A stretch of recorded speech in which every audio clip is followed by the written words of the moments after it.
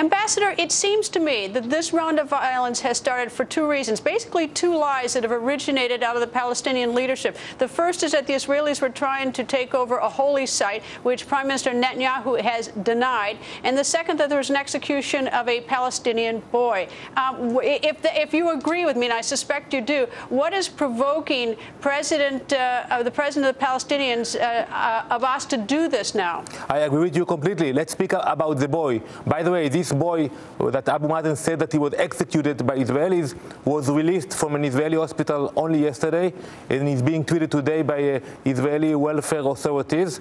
And the second lie is regarding the Temple Mount. We are committed to keep the status quo on the Temple Mount.